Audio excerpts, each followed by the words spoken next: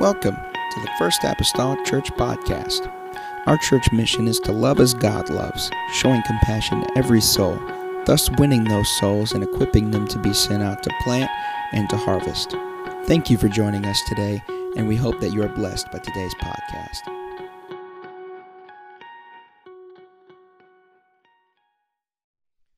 John 19, verse 38. The Bible says, "And after this, Joseph of Arimathea, being a disciple of Jesus, but secretly for fear of the Jews, besought Pilate that he might take away the body of Jesus. Pilate gave him leave. He came therefore and took the body of Jesus. There came also Nicodemus, which at the first came to Jesus by night, brought a mixture of myrrh and aloes, about 100-pound weight. Then took they the body of Jesus and wound it in linen clothes with the spices, as the manner of the Jews is to bury. Now in the place where he was crucified there was a garden, and in the garden a new sepulchre, wherein was never man yet laid. There laid they Jesus, therefore, because of the Jews' preparation day, for the sepulchre was nigh at hand." For a little while this morning, on this Easter morning, I'd like to speak to us today about this. The aroma remains. The aroma remains. If you could bow your heads all across this place today, let's go to the Lord in prayer. Father, I come to you right now. God, we're thankful, Lord, for the many people, Lord, that may be gathered here this morning. God, we're appreciative, Lord Jesus, of their attendance. But God, more so, God, than that, God, we're appreciative, Lord, of your presence. God, and we need that presence, Lord, in this service, in the remainder of this service today. I pray, God, that you would touch our hearts, you would touch our minds.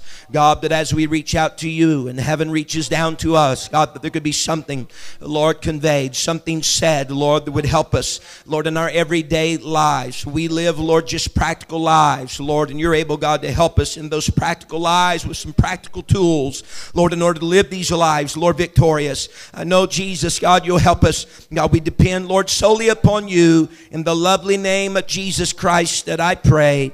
Amen and amen. Can everyone say amen? Amen. Amen. You may be seated this morning. The lovely name of the Lord. The aroma remains.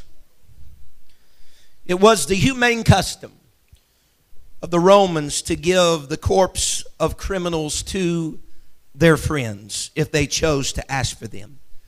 But if no friend asked for them, the Roman custom was to leave the body hanging on the cross until it rotted, or until the vultures of the air came by and picked away at it till there was not much left of it.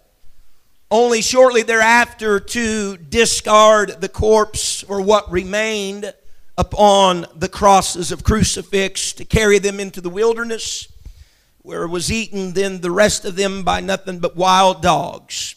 However, whenever a man was crucified, and particularly for the deed of sedition, causing some group of arising against the law or government of that time, he would not be afforded the normal dignity of a burial that would be given by other citizens or to other citizens. His body would not be given, even asked for, to his friends or his family. No matter how much they begged, how much they pleaded, they would not give the body away if that criminal was there for sedition. They would be carried out of the city to just a common grave. No special burial, no special monument, no special mourning or procession to the graveyard. Just a common grave. No pomp, no honor, no prestige. They would just be lumped together. Seemingly these criminals would, in a ditch, in a burial ground. Nothing demarking who they were. Amen. What had been done. Everybody knew that where there was just a large mound, that was a bunch of scoundrels. That was a bunch of criminals. Jesus' corpse, ladies and gentlemen, today would have ended up in that type of burial. It would have been just with a common criminal, just with a common malefactor, if you will. But Joseph Arimathea intervened on this particular day. The Bible says that he desired to take the body of Jesus Christ. He desired to prepare it for burial. Scripture even declares that his desire to do this was so strong, so imminent, that Mark says that Joseph craved the body of Jesus Christ. And for whatever reason this happened, Pilate granted the request of Joseph of Arimathea, perhaps because Pilate from the very beginning said, I find no fault with this man.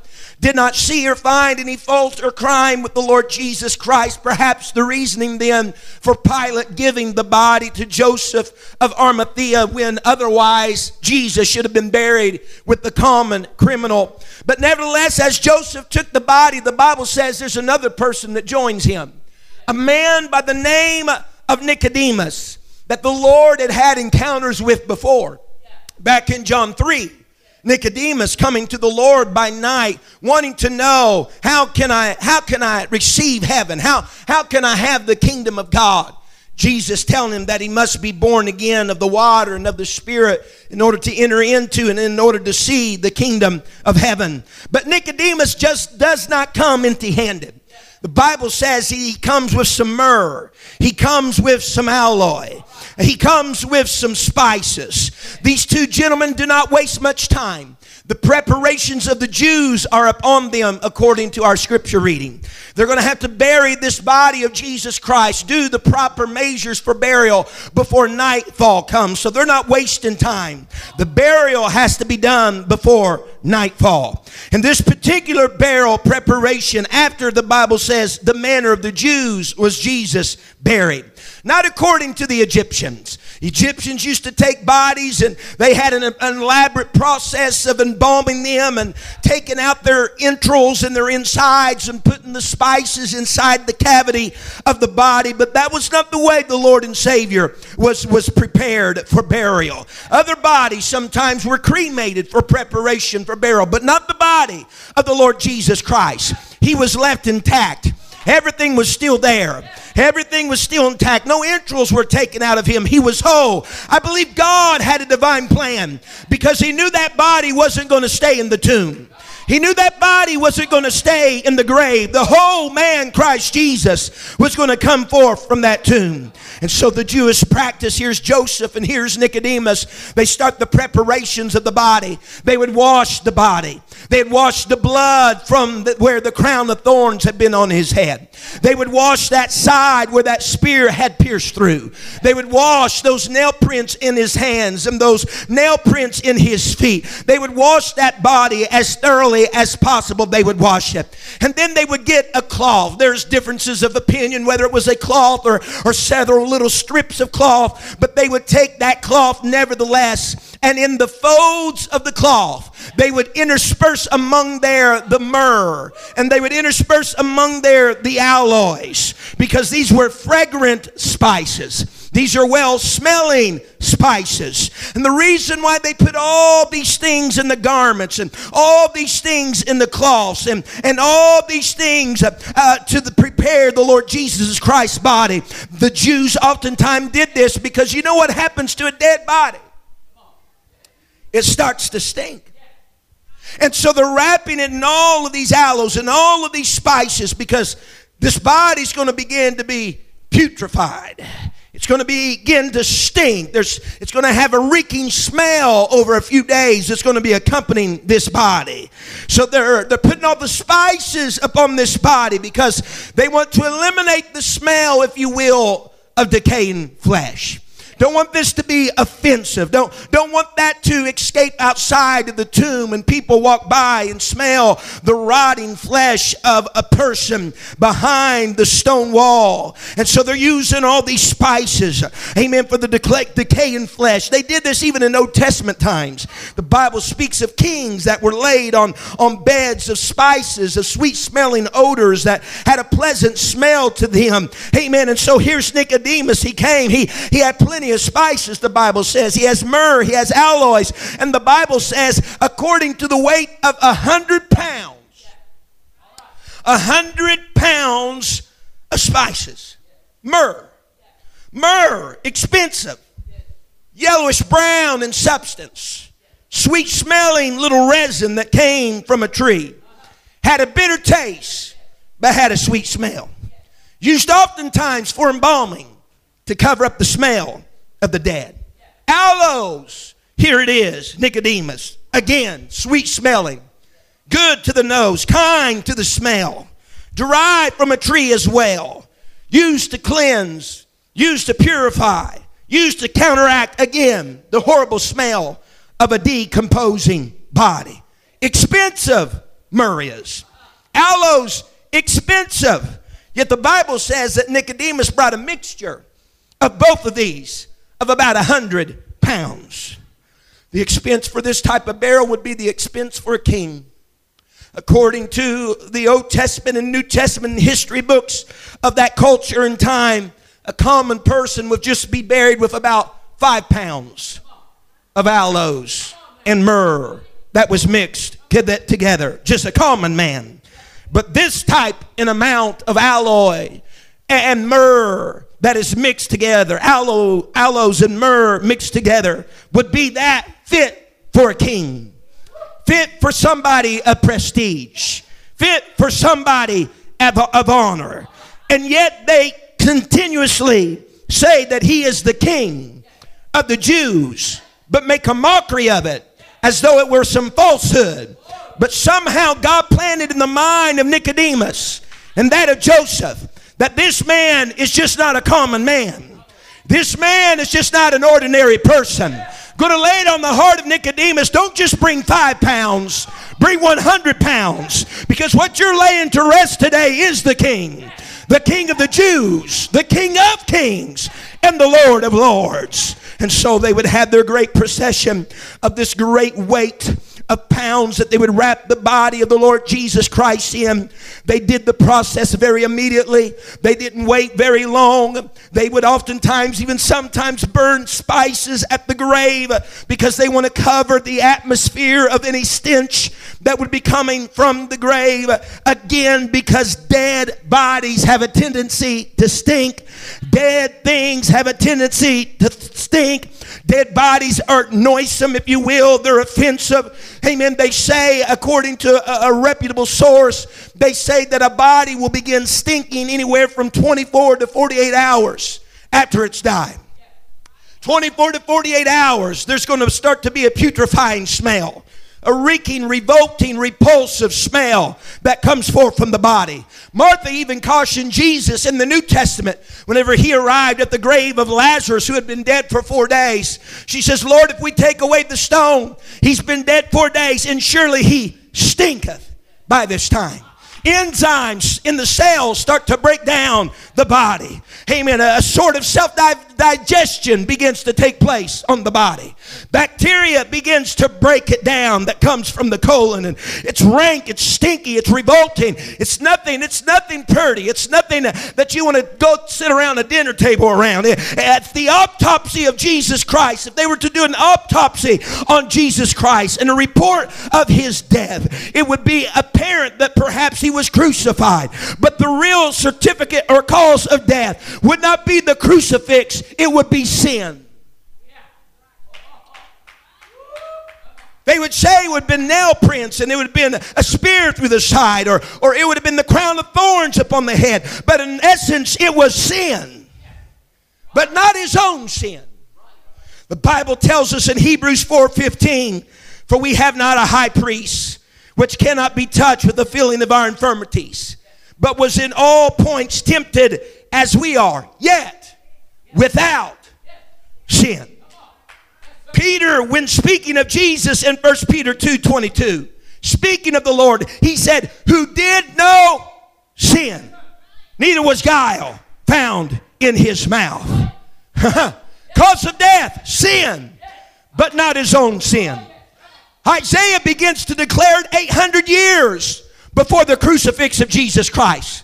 Many say he's talking about a suffering servant, and they don't like to say who he is. I'll tell you who he was. The suffering servant that Isaiah was speaking about, he was speaking about Jesus Christ. Whenever he said in Isaiah 53:4, surely, now listen now, he hath borne our griefs, not his own. He had carried our sorrows, not his own. Yet we did esteem him stricken, smitten of God, and afflicted. In other words, whenever we seen him there or would see him there on the tree, we would say God was doing that to him. But in reality, it was our grief, our sorrows, our sin, our maladies, our hang-ups that was doing that to him. He was wounded for our transgressions. He was bruised for our iniquities. For the chastisement of our peace was upon him, and with his stripes we are healed. And he continues to say, all we like sheep have gone astray and have turned everyone to his own way. And the Lord hath laid on him, who? That suffering servant, Jesus Christ of the New Testament, the iniquity of us all. Cause of death, sin. But not his own sin. The sin of you and the sin of me. The sin of all of us sitting here today. The sin of the world present and that of times past and of that which is to come. The sin of the world was the cause of the death of the Lord Jesus Christ. Someone say amen. And yet it not being his sin, but being our sin, we see a very great picture here then of a substitution, a substitutionary death, if you will, of Jesus Christ on the cross.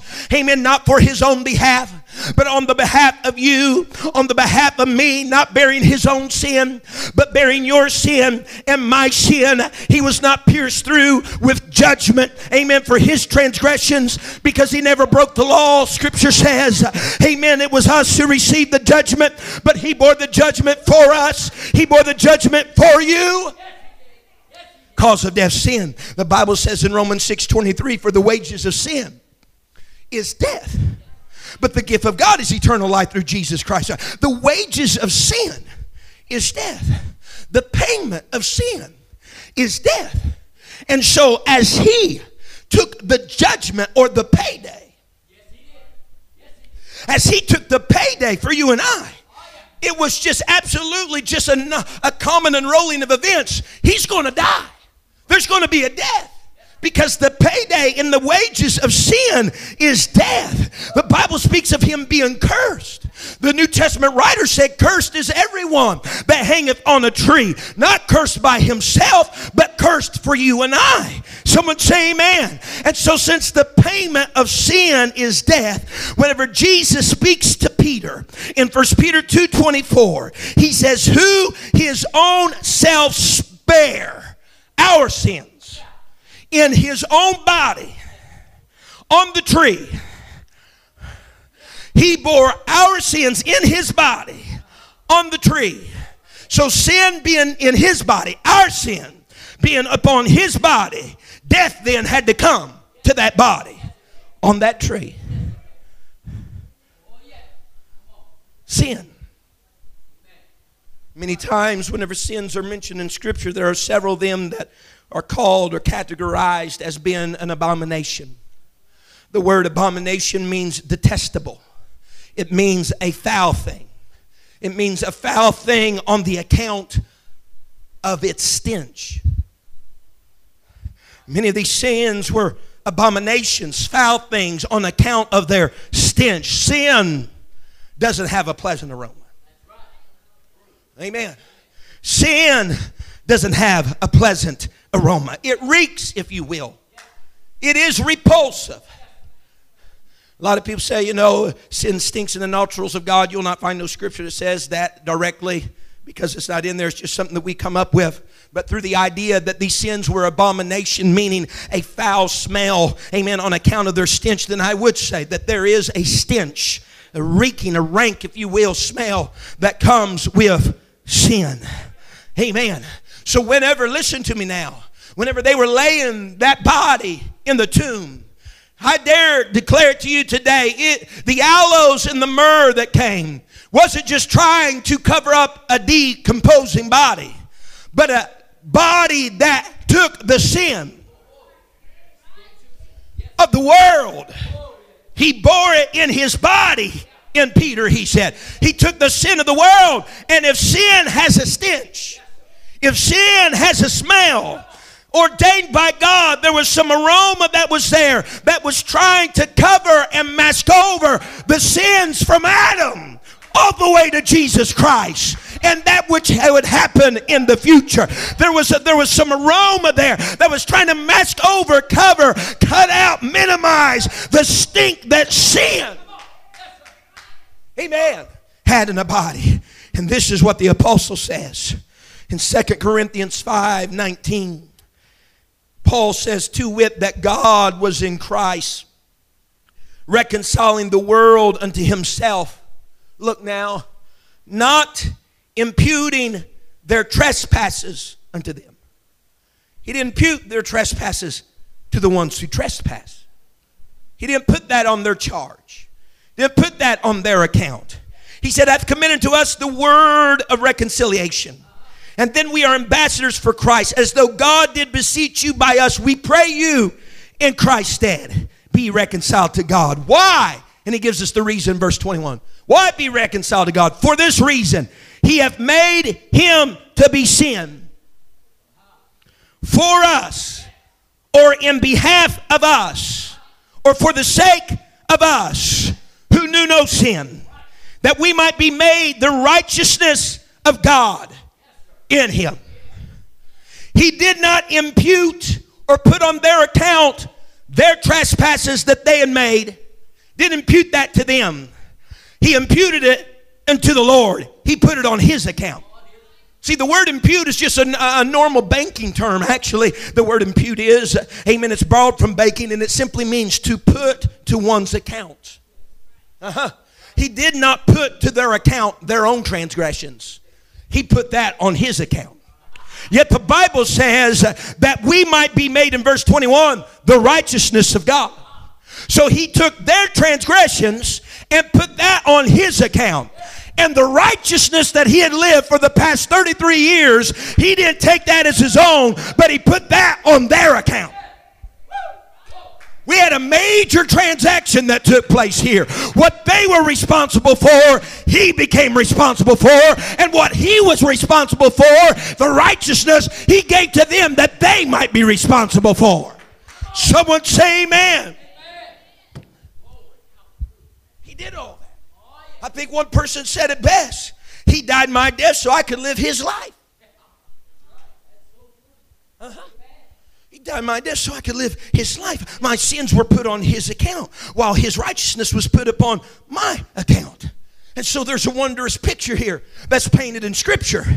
Every sin that Jesus bore that should have got righteous judgment, it did.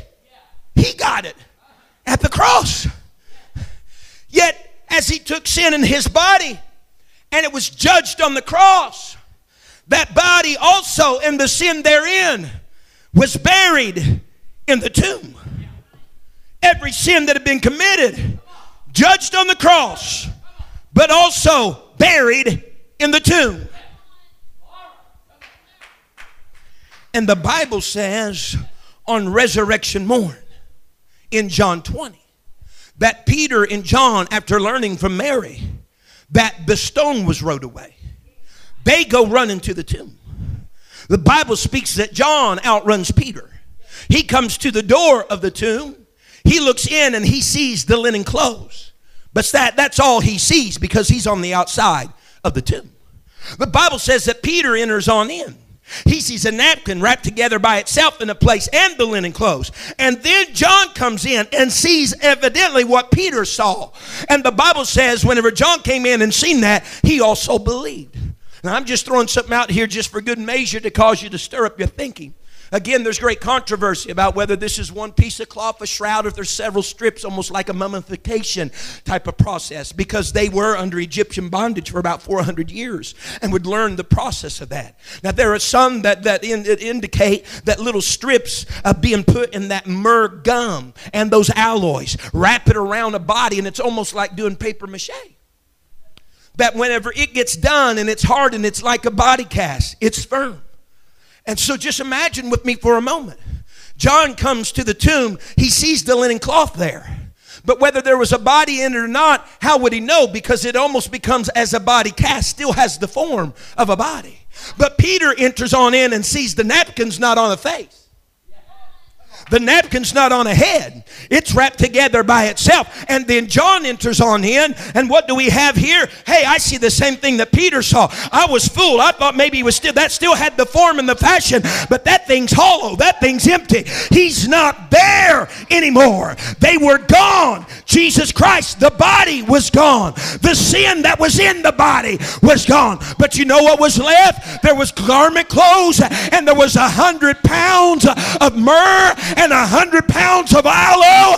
Ladies and gentlemen, there should have been a great stench after 3 days coming from the tomb, but the stench was no longer there. Just a sweet aroma that remained in the tomb.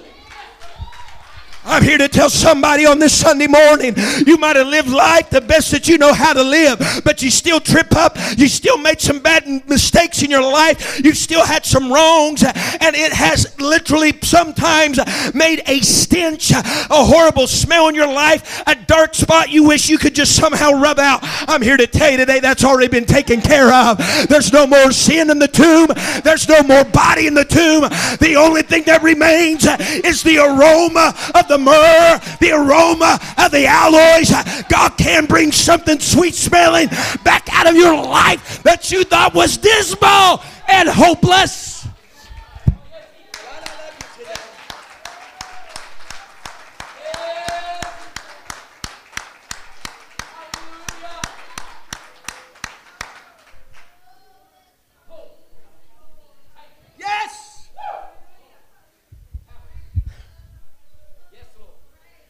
Peter and John should have been able to enter that tomb with that body if it were still there. Maybe had held their nose just a little bit. Maybe averted their face just a little bit because of the putrid smell of a decaying body that bore the sin of the world. But that's not the report we have.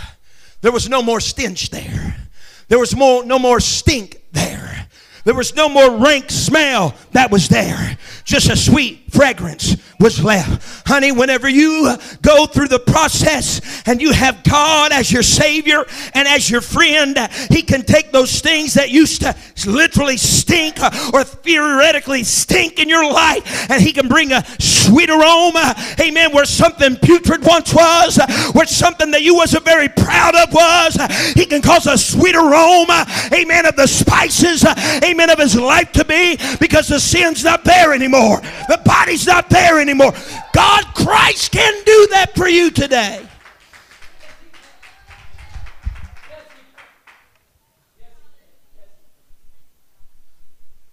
Just linen clothes, 100 pounds of myrrh and aloes that filled the air. At the grave, at the burial, we're just left now with an appealing aroma. Think about it, folks.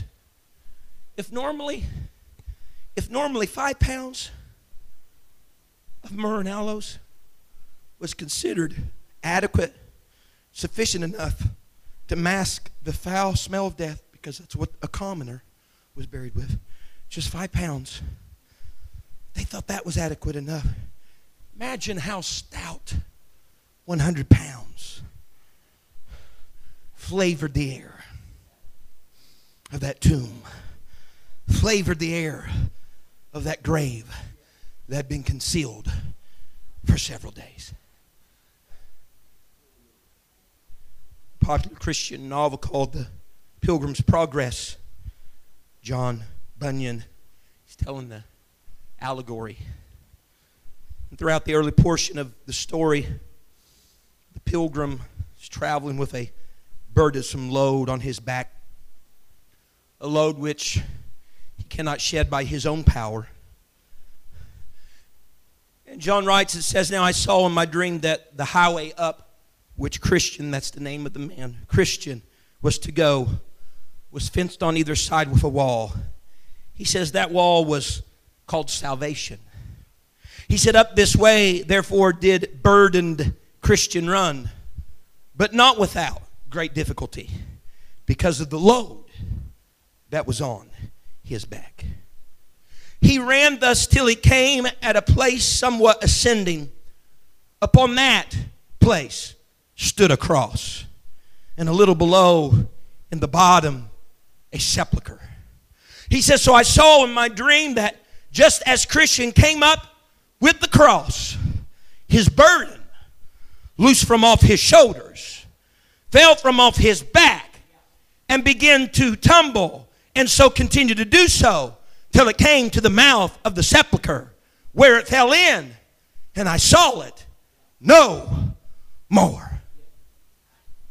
What you doing, John Bunyan? I'm describing the right life of humanity.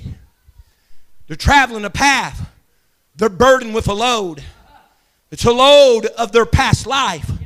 It's a load of inconvenient times and bad choices. And it's a load of regret. It's a load of I wish I had not have done. They're trying to get up the wall of salvation, and yet there seems to be something weighing them down where they can't climb and they can't advance as well as they would be able to advance. But whenever they get to the cross, if they'll ever get to the cross and get with the cross, when they get to the cross, the load comes unshackled from their back. That which tethered them and bound them and impeded their progress comes unshackled from their back. And it rose to the place of the burial and is buried. And I see it no more. I'm trying to tell somebody today, I'm inviting you and your load, you and your fear, you and your regrets. I'm inviting you to a cross where that load can be unburdened, where it can roll to a sepulcher, where it can be buried and sing no more. And the only thing that you'll be left with is the aroma of a sweet remains of spices. Someone say amen. The burial's important. Oftentimes we focus on the crucifix, and that's important. The resurrection, absolutely important. But the burial is important. All the gospel writers speak of Christ's burial. Paul, in presenting the gospel to many of the New Testament churches, in presenting the gospel is summarized as this, as the death and the burial and the resurrection of Jesus Christ.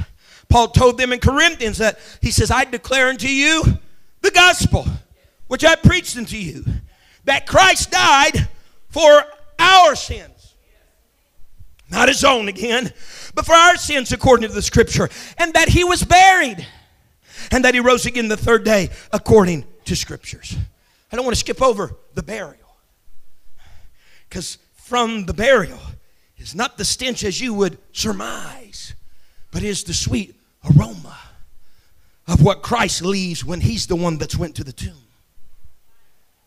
The Bible says in Romans 6 and verse 3, know ye not that so many of us as were baptized into Jesus Christ were baptized into his death.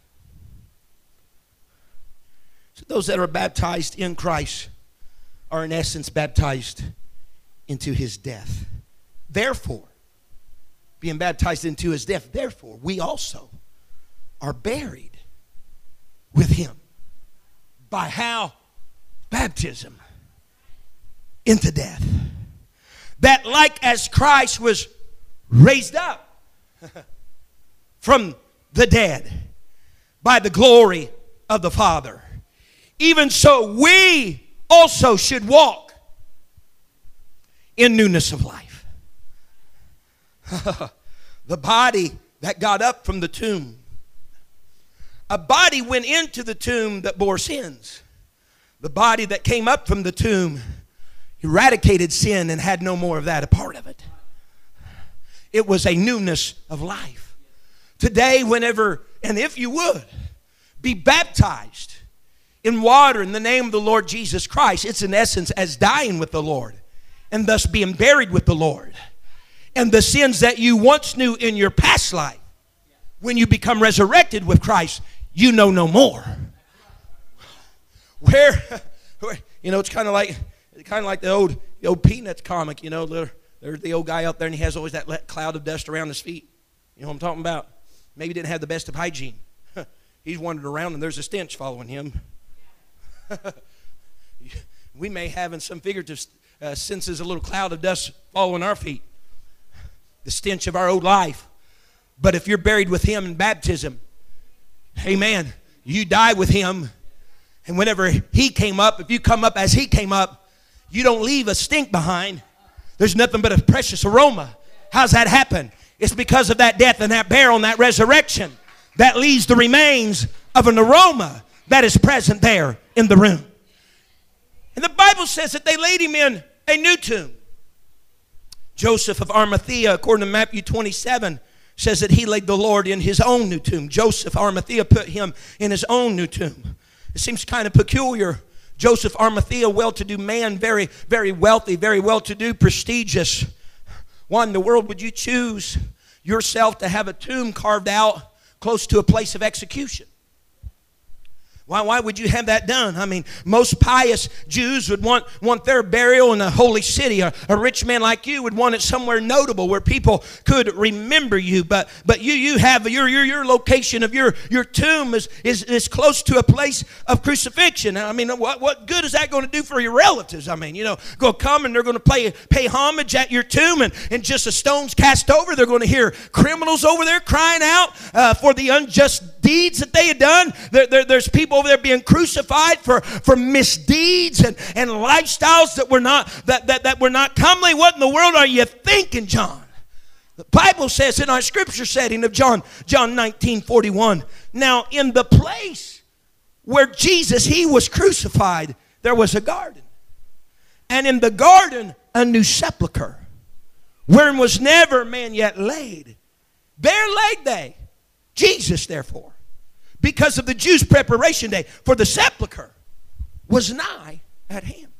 I want you to understand today that where the crosses stood erect and people were crucified, not far from there, nigh at hand, close, was the sepulchre where Jesus was entombed. If I say it a different way this morning, not far from where the wages of sin were paid, not far from where the wages of sin were paid, the aroma of sin faded. Somebody hear me right now. Not far where they were being judged for their sin. Sin, just a little distance from there, was no more. Just a sweet aroma remained right there. I'm here to comfort some heart this morning. If you'll stand with me, I'm here to comfort some heart today. That not far from where your sin is judged, not far from where your wages for sin is apparent, just a little distance from there is a place where they are no more. What are you saying this morning then, Brother McGee? I'm saying in essence, where you stand today is not far from being totally delivered, let go of, and freed from what's presently binding you. Because we get in our minds about, oh, this is just too much. I've done too much. I've went too far. Preacher, you don't know what I've done. I don't have to know what you've done. At Calvary, all the sins of the world from there backward and forward, let me tell you, there's some pretty gruesome things right there. There's some pretty unthinkable things right there. But close to the cross is the sepulcher. Close to where payment was made. The papers of decree is that you owe nothing else is left in the tomb. There where bodies were rotting on the cross and there was a putrid smell of sin, there on Calvary, just a short distance from there, there's a sweet aroma that's coming from a tomb. Folks, it is just that simple today. It is just that short of a distance. You say, Brother McGee, no, it's not. It is. It could be just as short as you raising a hand. It could be just as short as you opening your mouth. It could be just as short if you desired to make a walk down that aisle to an altar of prayer and throw up your hands and start. It can be that short today. From the place where sin's judged to where sin is totally taken care of. Because I dare to say we all have, me included, we all have certain elements and things and modes in our life that we would love to mask over with an aroma. We do it all the time. You ate garlic bread and you didn't have time to brush your teeth before you went somewhere else? Come here, get me out of peppermint. What are you trying to do? You're trying to mask over an offensive, putrid smell. Getting ready to go out that night, and you just want to make sure that you're in good company and spray and dab the cologne or the perfume. And what are you trying to do? Just in case, just in case anything happened today, that may have tainted my smell. What are you trying to do? You're trying to mask over. You're trying to rub out something offensive. We do that in a natural sense today. There's something even greater that we need to take care of than just a natural sense today. There's some spiritual things. There's some luggage some of us have carried into this place. They're nothing more but dead bodies. They're nothing more but rotting carcasses that we're carrying in. The stench is following us. But I'm here to tell you today, it may be judged at Calvary, but it's no more at the tomb. The only thing left there is the garments and 100 pounds, which is a superabundance of spices. There's just an aroma. If you need that type of transition in your life this morning, these altars are open. If we can bow our heads all over this place, every eye closed today. Pastor McGee, I'd love to mask over some of the wrongs in my life. I would love to be able to have something that could replace the aroma of some regrets that I live with every day in the past of my life. Folks, it's a short distance from Calvary to the tomb. It's a short distance from Calvary to the tomb. From where things have a stench on Calvary's hill to where they have a sweet aroma that flows from a tomb. God's here today. We're celebrating His death, burial, and resurrection. He's here today. He's leaving you not with the stench in the tomb, but He's leaving you with the pleasant smell of the aroma of the spices. He's not leaving you with your sin. He's not leaving you with your baggage. He's not leaving you with your turmoil. He's leaving you with a fresh start. A fresh start with a fresh aroma that is good and pleasant. He wants to do that for you today. Ladies and gentlemen, perhaps this will be your only time to enter in the door this year. Please don't leave this morning with the same regrets that you entered in here with. Please don't leave this place, amen, with the same sorrows and sleepless nights of trying to contend with things of yesteryear. Come on this morning. He's already been judged at the cross for the sins your sins that He bore in His body. Come on to the tomb. Find it empty. Let there be a sweet aroma that would only exist. Hallelujah. Let's pray. Thank you for listening. If you would like more information about our services and activities, you can find us on Facebook, Instagram, and Twitter with the username FACMC. Again, that's FACMC. Thank you, and have a blessed day.